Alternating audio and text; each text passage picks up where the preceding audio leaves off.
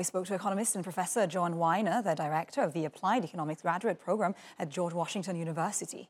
She says she doesn't believe that the U.S. economy is going to a long and protracted recession.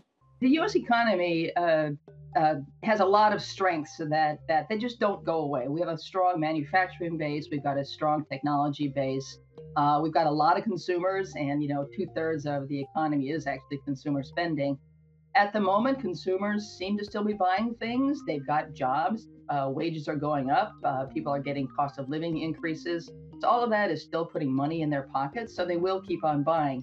It looks as if some of the supply chain problems are not as bad as they were, and so that's a very good thing. So people can buy stuff. We're heading, of course, into the big holiday shopping season. There is an underlying strength here, and the job growth is a big part of that. The stable job situation. Pushing up interest rates to control inflation versus pushing up interest rates and to push the economy into a recession. So the same policy could lead to different outcomes. One is good, one is not so good. Fighting inflation is in my view, clearly their main responsibility right now. And there have been a lot of recent stories about, are we going back to the horrible, awful early 80s, late 70s when inflation was out of control? It took a really long, protracted, self-induced recession to get the economy, to get inflation down.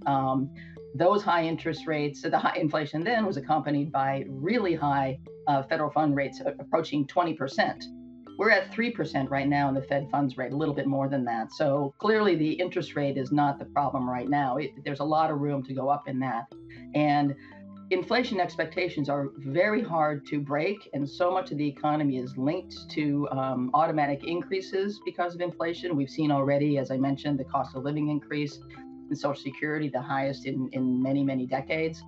Wages getting linked to price increase expectations. So breaking that in expectation of greater price growth is the most important task. Now, of course, we don't want to push the economy in a recession because of that. But if there is a recession, one would hope that it would be very low. My understanding is that the vast majority of economists believe the U.S. will hit a recession. Those are the kind of things that seem to be on the horizon. But I don't think it would be a long and protracted one, because I think that we'll get inflation under control much more quickly by acting today to raise interest rates and break those expectations, or keep them from forming is a better way to phrase it.